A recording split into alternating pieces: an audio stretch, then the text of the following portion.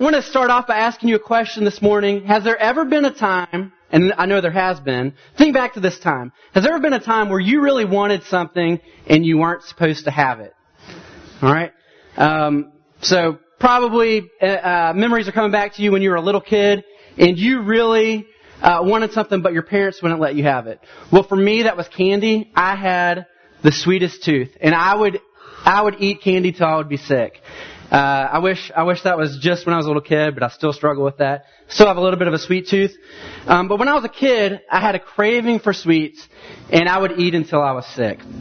Well, I had a particular desire for Tootsie Rolls, and I don't know what it was about Tootsie Rolls, but I really loved Tootsie Rolls. Out of everything else, that was what I desired.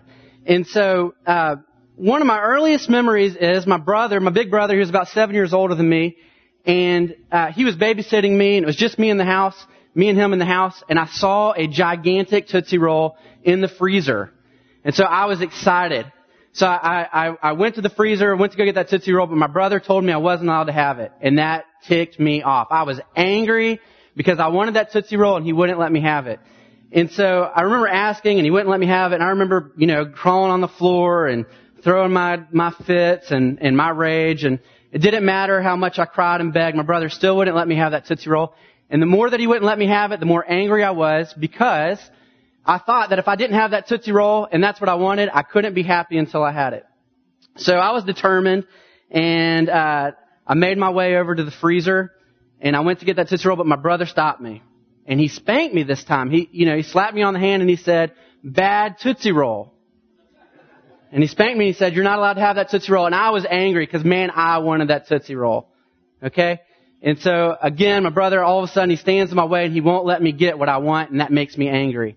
Well, then, after a little bit of time goes by, I sneak off to the freezer again, and this time I'm successful. I open the freezer door. My brother's not looking. I grab that gigantic Tootsie Roll and I take a bite.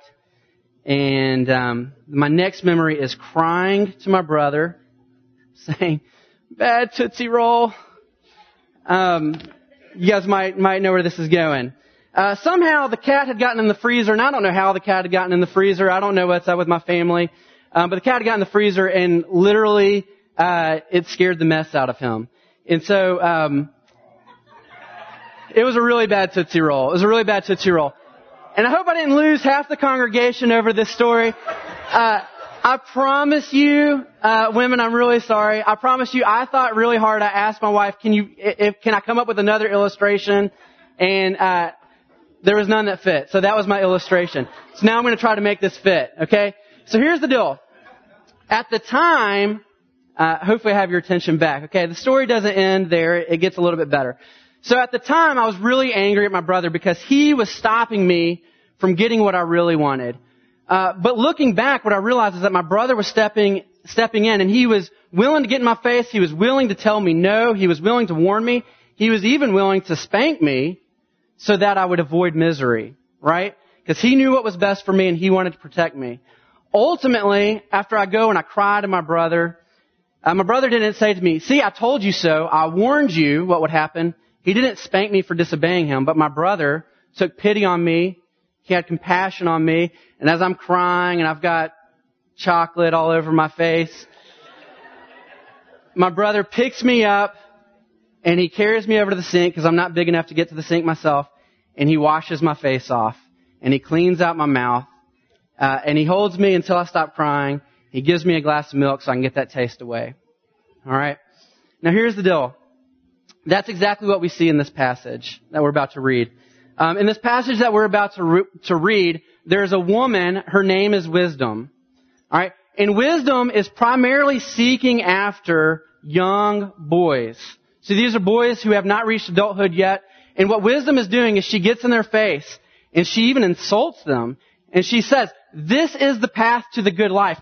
Follow me. Do everything that I tell you. Follow me. I am the path to the good life. I am the secret to the good life."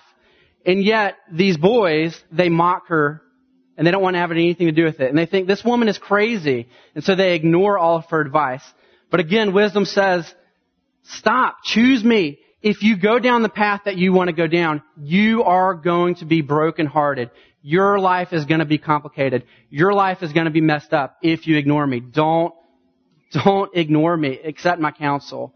And yet what we see is these youth ultimately think they're grown. And so they're gullible. They give into these false promises, and ultimately it does hurt their life. And what we see at the very end of this, as we'll see this morning, is that wisdom ultimately, though she mocks them, though she says, though she warns them, ultimately she gives them grace. And ultimately, like my brother, she comes and she cleans up their mess. So let's read this text this morning. Proverbs 1:20-33. Wisdom cries aloud in the street. In the markets, she raises her voice. At the head of the noisy streets, she cries out. At the entrance of the city gates, she speaks. How long, O simple ones, will you love being simple? How long will scoffers delight in their scoffing and fools hate knowledge? If you turn at my reproof, behold, I will pour out my spirit to you. I will make my words known to you. But because I have called and you refuse to listen, I've stretched out my hand and no one has heeded. Because you have ignored all of my counsel and would have none of my reproof, I also will laugh at your calamity. I also will mock when terror strikes you. When terror strikes you like a storm and calamity comes like a whirlwind. When distress and anguish come upon you, then they will call upon me, but I will not answer. They will seek me diligently, but will not find me, because they hated knowledge and did not choose the fear of the Lord, would have none of my counsel, and despised all of my reproof. Therefore they shall eat the fruit of their way, and have the fill of their own devices. For the simple are killed by their turning away, and the complacency of fools destroys them. But whoever listens to me will dwell secure and will be at ease without dread of disaster. Let's pray. Jesus, I feel so inadequate being up here. God, this message is about fools who have not listened to your word, and even though you warned them and you told them the path to the good life, they ignored it. And instead they went against your counsel and got what was coming to them. God, that you warned them against the dangers of sin, and yet they ignored you. And so they experienced misery. And God, I am up here this morning, and that's exactly who I am. God, I'm a fool. Jesus, even preparing for this sermon this week, God, there are ways that I have disobeyed you. Even as I prepared this sermon and was ready to talk about wisdom and the path to life, God, I have ignored that, and I have chosen the path of misery. And so, God, I'm a fool this morning. Jesus, I pray for your wisdom, Jesus, that your wisdom would shine through, and that ultimately, God, that we would see that Jesus Christ is true wisdom, and He's become wisdom for us. So, God, that's my prayer this morning. May you take this fool and may use my words that we might see that you are our wisdom when we are foolish. Pray this in Jesus' name. Amen. So this passage is a little bit tough. It's a little bit tense when you read it. And my first question is when I get to this text, particularly looking at the first two verses, is what's up with this woman? I mean, she seems crazy. She's in the middle of the street. She's in the middle of the corners, and she's screaming and she's crying out, and her message is intense. She calls us fools. She calls us simple-minded. She makes fun of us. She insults us, and she tells us that she's going to laugh when disaster strikes us. So when I first come to this passage, we've got to ask the question, who is this crazy woman? What is her deal? Why is she so intense? Why is she so serious? And the first thing that we learn about wisdom comes from the actual word itself. So this woman, her name is Wisdom, and this is a term that is used all throughout the Old Testament. Okay? Now typically when you and I hear the word wisdom, we think of someone who knows a lot of information, someone who has a lot of books, alright? And they just know tons of stuff. But that's not what the original hearers would have heard when they heard wisdom. On the next slide, there's a passage in Exodus 31. And in this passage, we see that it says this, I have filled him with hakma, that's the word for wisdom, to make artistic designs for working in gold, silver, and bronze, to cut and set stones, and to work in wood, and to engage in all kinds of crafts. See, you and I, when we think of wisdom, we think of someone who knows a lot of things. But in the biblical days, the original hearers would have heard someone who had a lot of skill to do things. In this passage, someone who was wise wasn't someone who knew a lot, but someone who had the ability to work, be a carpenter, someone to cut, set stones, someone to build things. Okay? And so in Proverbs, it's the same thing. Don't think in terms of what someone knows, but someone who has the skill to thrive in life. And that's what wisdom is all about. The skill to thrive in life. Okay? So in Proverbs 3, we get this great description of what it means, what wisdom is. Okay? Look at this passage. And check out all the things that are underlined. These are descriptions of what wisdom is. The skill to the good life. Blessed are those who find wisdom, those who gain understanding. For she is more profitable than silver, and yields better returns than gold. She is more precious than rubies. Nothing you desire can compare with her. Long life is in her right hand, and in her left hand are riches and honor. Her ways are pleasant ways, and all her paths are peace. She is a tree of life to those who take hold of her. Those who hold fast to her will be blessed. Wisdom will be life for you. Then you will go on your way in safety, and your foot will not stumble. When you lie down, you will not be afraid. When you lie down, your sleep will be sweet. You see, all those descriptions are descriptions of what the good life is. And so the first point this morning that I'm trying to make is that wisdom, this person who is crying out to us, she is the path to the good life. Look at all those words. Sweet sleep, pleasant ways, long life, paths of peace. That is the good life. So the next question that we want to ask is, if wisdom is the path of the good life, how do we get it? What is the secret? Okay. Every single one of us, every human being, what we want is the good life. So the question that's really important is, how do I get it? If you look down in verse 29 and 30 of this passage, Proverbs 1, we'll see that wisdom equates herself, she equals herself to the fear of the Lord. So she says, because they hated knowledge and did not choose the fear of the Lord, they would have none of my counsel and despised all my reproof. In other words, those are all descriptions for her message. All right? Her message is the fear of the Lord. So in other words, the fear of the Lord and wisdom, they're synonymous. All right? Now this isn't just, in case you think I'm just pulling this out of this text, this is the main point of Proverbs. If you do a search for the fear of the Lord, in the book of Proverbs alone, it'll come up 20 times. So this is the very main point of the message of Proverbs. Number one, wisdom is the path to the good life. But wisdom is also synonymous with the fear of the Lord. So that if you want to choose if you want to choose wisdom, if you want to have the good life, the way to get it is to fear the Lord.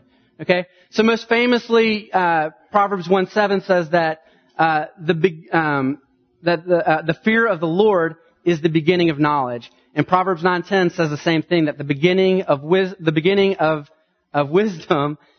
is the fear of the Lord. It says the exact same thing. And so they're synonymous with each other. They equal each other.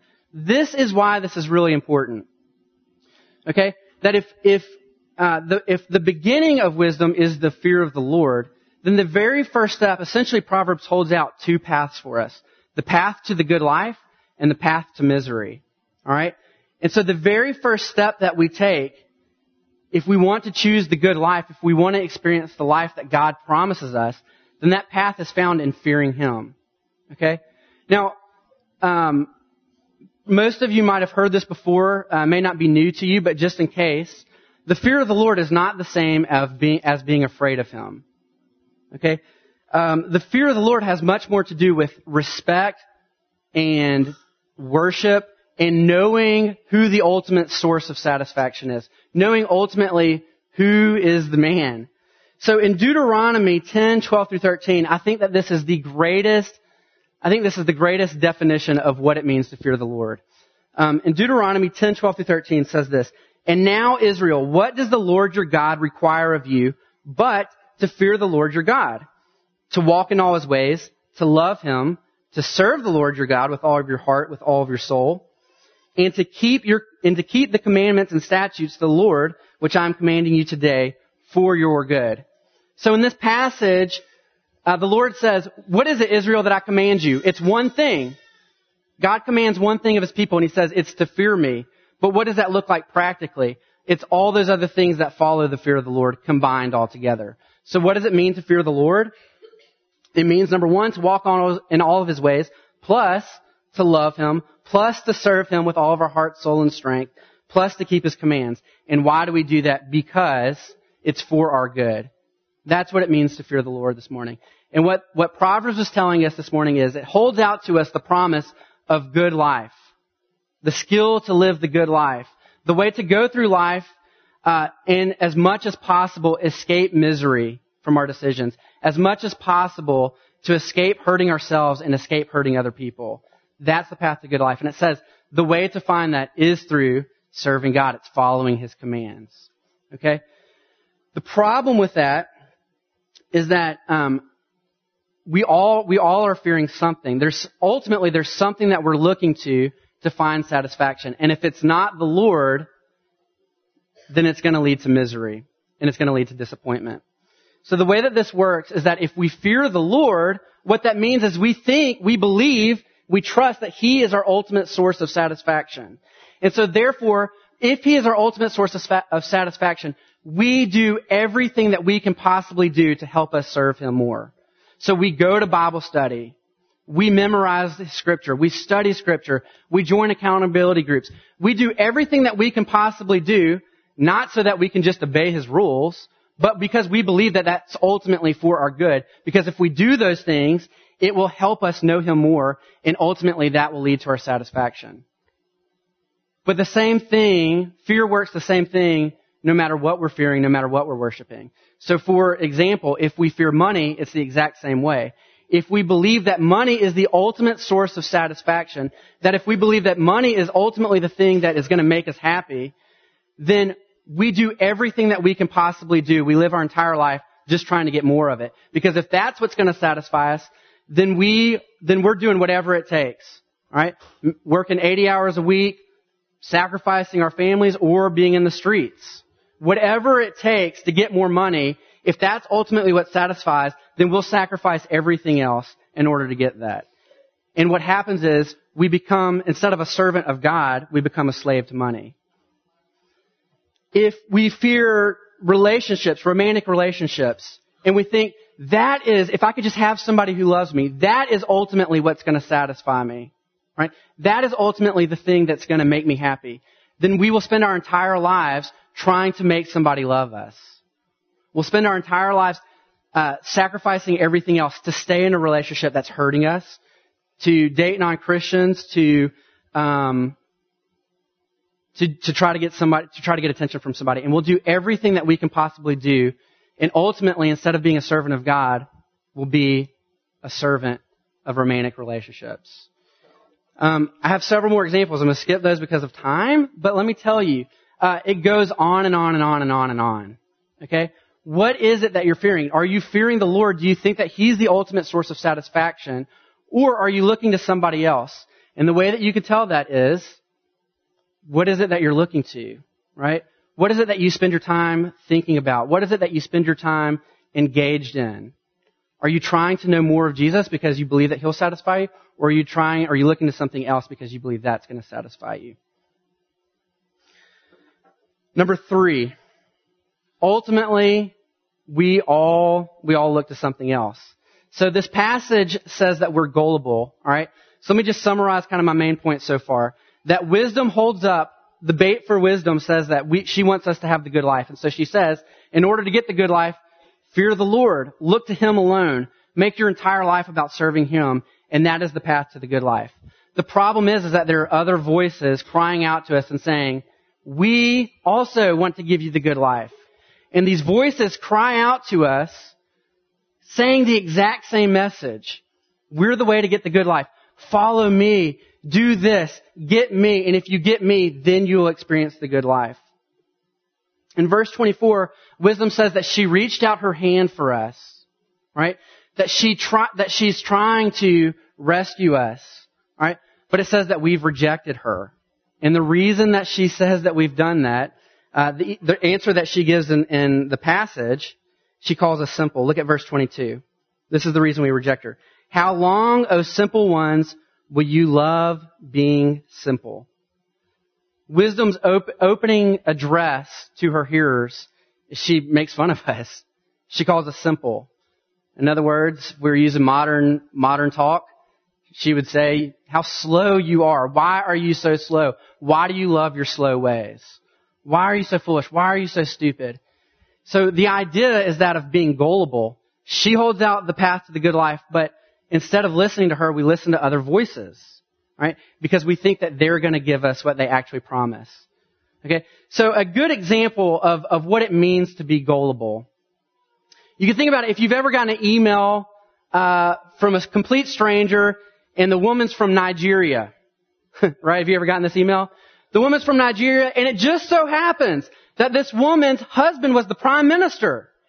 And not only that, but it just so happens that the prime minister of Nigeria died. And it just so happens that the prime minister of Nigeria has $21 million. And it just so happens that the woman wants to give you $21 million.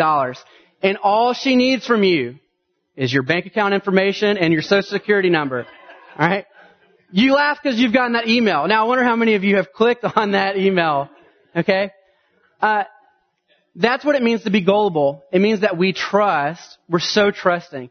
This week, I was working on this sermon, and as soon as I got to this point about what it means to be gullible, I had my headphones in. I was in Panera Bread Company, and I was listening to internet radio on Pandora, it's a website, and all of a sudden, this advertisement came on. Listen to this advertisement because I think this is gullibility at its best. Are you tired of being lonely? Are you nervous around the opposite sex?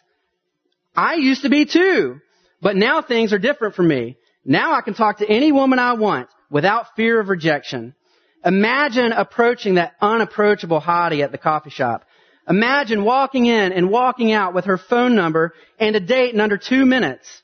Imagine being able to approach any woman you want, any woman that catches your eye. Imagine what it would be like to know exactly what to say and what to do to make her fall for you. Imagine dating as many women as you want. Or maybe you'd rather just have that one special, amazing girl to love you. You can have that too, guaranteed. Thanks to Attraction Formula. Attraction Formula is literally the only program you'll ever need to get a girlfriend or to play the field. So you can enjoy the life you deserve to have. You'll always be able to enjoy the company of beautiful women whenever you desire. Sounds nice. So, nice. How do I get this? It's easy to get started. You can do this. You can be living the life that most men will never, ever get the chance to experience. So here's all you need to do. Not making this up. This is the advertisement. Number 1, go get your wallet and get out your credit card. Number 2, click the add to cart button below. Number 3, fill out the information on the next page. And 4, start meeting beautiful women today. All right. Here's the thing.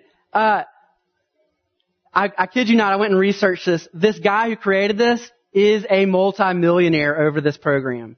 Why is he a multimillionaire? Because there are thousands of awkward men who don't know how to talk to women. And all they want is to be able to meet some girl and know how to talk to her. And so they're willing to put out their information. They're willing to give out their credit card information. All right. Now here's the deal. Typically, the more that we want something that's being promised to us, so whatever that thing that's being promised to us is, the more that we want that thing, the more likely we are to be blind to the trap. Does that make sense? So, the more awkward and painfully shy you are, and the more you want to meet women, the more likely you are to go look up Attraction Formula and get your information. All right? It's like a mouse that's hungry. All right? The more that mouse wants that piece of cheese, the more hungry it is, the more likely it is to only focus on that cheese and not realize that it's stepping into a trap. Okay? All throughout Proverbs, you get these speeches from wisdom, and she says the whole thing all throughout Proverbs. It's these beautiful poems, all right, especially Proverbs 1-9. These beautiful poems, and wisdom says, "Choose me. I am the path to the good life, and the way to get me is to choose the fear of the Lord. It's to worship the Lord alone, to look to Him alone." And yet, all throughout Proverbs, there's also these other speeches, these other voices who are saying the exact same thing. And they're holding out something else to us and saying, choose me, follow me. I will satisfy you. I'm the source of satisfaction. There are several of these. I want to look at 2 of them. So on the next slide, you'll see Proverbs 1. And this is right before this passage. And in this passage, it's a poem. And what it's describing is the street life. Okay? The streets are crying out to these young men, and they're saying, young men, go to the streets. We know how to get easy money. We know, but there's lots of friends. If you join the streets, you'll make lots of friends, and you'll make lots of money. And so what happens is, the focus becomes on the streets and the rewards that the streets gives, and yet, what the youth don't see at the end is that there's a hook. Okay? Listen to this passage. My son, if sinful men entice you, do not give in to them. If they say, come along with us, let's lie in wait for innocent blood, let's ambush some harmless soul, let's swallow them alive like the grave and whole like those who go down to the pit, we will get all sorts of valuable things and fill our houses with plunder. Cast lots with us. We will share the loot, the money. My son, do not go along with them. Do not set foot on their paths. For their feet rush into evil. They are swift to shed blood. How useless to spread a net where every bird can see it. Stop right there. What she's saying is she's holding out the promise. The streets are saying money and friends. All right? But here's the catch. There's the bait, but there's always a hook. And here's the hook. Verse 18. These men lie in wait for their own blood. They ambush only themselves. Such are the paths of all who go after ill-gotten gain. It takes away the life of those who get it. In other words, the promise is the streets will give lots of money. The streets will give lots of friends. All right? And all of a sudden that becomes the focus. But what happens is there's always a hook behind it. And the hook is it takes away the very life of those who get it. Another great example. So in Proverbs 7, another beautiful poem. In this poem, the attention shifts away from easy money and it goes to easy sex. And in this poem, there's a woman who's a married woman and she's crying out to the men and she says, come get me. Easy sex without consequences. Listen to what she says. Verse 16. I have covered my bed with colored linens from Egypt. I have perfumed my bed with myrrh, aloes, and cinnamon. Come, let's drink deeply of love till morning. Let's enjoy ourselves with love. My husband is not at home. He has gone on a long journey. He took his purse filled with money, and he's not going to return home till full moon. With persuasive words, she led him astray. She seduced him with her smooth talk. Right there. What's the bait? Sex without consequences. There's not going to, one night stand, no strings attached. What's the bait? Verse 22. All at once he followed her, like an ox going to the slaughter, like a deer stepping into a noose, till an arrow pierces his liver, like a bird darting into a snare, little knowing that it will cost him his life. In this passage, there's the bait, all right? But the kicker is, the poem gives 3 illustrations of how an animal is tricked.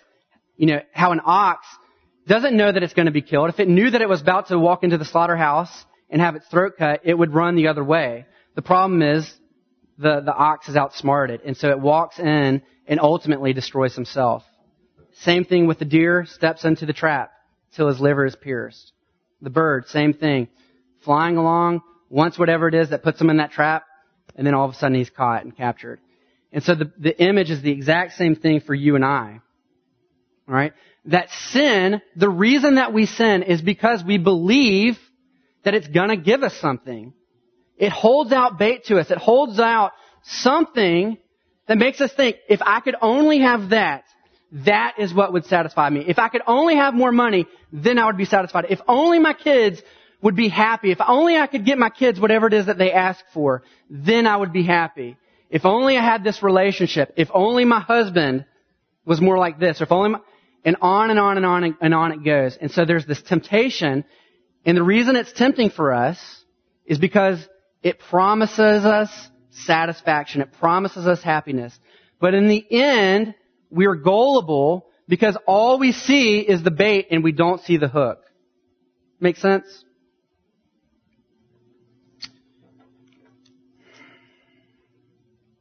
Lastly, we come to this last point. And I want to say this. This message, I hope that you don't feel beat up over this. Because the truth is, even though this passage is about warning us against being gullible, about warning us against the decisions that we make that lead to misery, the truth is that all of us have been gullible. Not a single person in this room has been wise enough to escape their temptation. Every single one of us, if we've lived longer than 2 years old or 3 years old, when we can make our own decisions and get around on our own, we've done things that have hurt us. All right? And again, the Lord has told us the path to the good life. He's told us what wisdom is. Fear Him. Worship Him alone. Look to Him alone for satisfaction. And the problem is, all of us have listened to those other voices instead, and we've instead heard, no, there's an easier way than the fear of the Lord. There's a quicker way to happiness. There's a quicker way to these things. Choose me. And so we've all been gullible, and we've believed those lies. We've taken the bait, all right, not seeing the hook behind it. So I want to say this morning, if you can look at your life and you can see the mistakes that you've made, all right, you can see the ways that you chose something else over the fear of the Lord, and you can see the brokenness that it's caused you. Maybe you're here this morning and you feel like your life is so complicated because of decisions you've made in the past. Maybe you feel like it's so broken that we've caused ourselves so much heartache because of the things that you've done. The last point is for you. Look at verse 22. Wisdom cries out. She says, how long, O simple ones, will you love your simple ways? And the point is, it doesn't matter if it's been a really long time. Number one, the main point is, if you're here this morning and maybe you're currently dealing with a temptation, are you going to continue to prolong that? Or are you going to wake up to realize that it's only leading to misery? That's one point. But also, even if it has been a really long time, wisdom doesn't care. Wisdom still takes you. She still accepts you. Verse 22, how long, simple ones, will you love being simple? Then listen to verse 23. This is your promise. If you turn at my reproof, behold, I will pour out my spirit to you. I will make my words known to you. Okay? The promise is, it doesn't matter how long or how badly you've forsaken the Lord. It doesn't matter. It doesn't matter how many times we've given into that same temptation over and over again. One of my favorite proverbs is Proverbs 26:11, and it says, as a dog returns to his vomit, so a man repeats his mistakes, repeats his sins over and over again. All right? It doesn't matter how many times you've gone back to the same thing. If you're here this morning, wisdom cries out to you, and she promises, if you turn at her reproof, she will embrace you. She will pour herself out to you. Okay? But greater than that is that this promise is ultimately fulfilled in Jesus. In Luke, Jesus comes and he says that there is someone greater than Solomon who's arrived. Okay? Solomon was considered the wisest man who had ever lived. And in fact, he's the one credited for writing this proverb and also collecting the entire book of Proverbs. Considered the wisest man who had ever lived. And Jesus says, I am greater than him. This is why this matters. Okay? Solomon gave us all this advice. He told us that the path to the good life, the path to wisdom, is to worship the Lord alone. And yet, Solomon ultimately was a fool himself, just like all of us. Solomon said, only worship the Lord. And yet what you see in 1 Kings 11 is that Solomon, he gave us advice, but ultimately he failed it himself. Solomon told us to worship the Lord, and yet he worshipped false gods. And ultimately his life was a lot more complicated because of it. And in fact, his entire life work, which is about the kingdom, it was taken away from him because he rejected the fear of the Lord, and instead he looked to other idols, other false gods, looked to other things to satisfy him. But Jesus says the Bible tells us about Jesus that he has been tempted in every way as we are, yet he didn't sin. He's greater than Solomon. He's here. He's the one who's experienced every temptation that you're going through.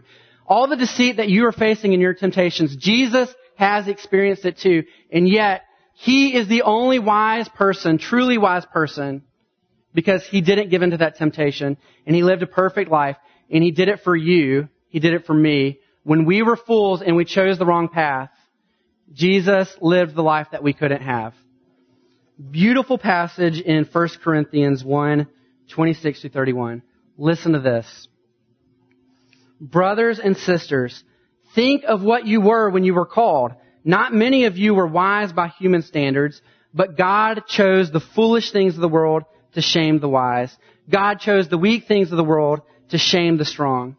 It is because of him that you are in Christ Jesus, who has become for us wisdom from God.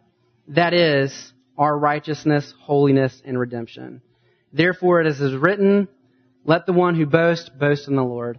This morning, if your confidence is in yourself, if it's in your ability to choose the right path, you are a fool. If your confidence is that you have the ability to say no to temptation and say yes to the good life, you are a fool. Because as a dog returns to his vomit, so a man repeats his folly over and over and over again.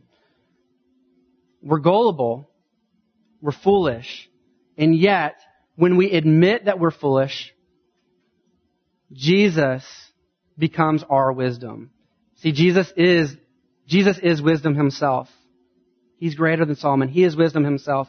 And when we go to him and we admit that we are foolish, when we admit that we are sinful, when we admit that we are struggling and we're weak, Jesus says, I will be your wisdom for you.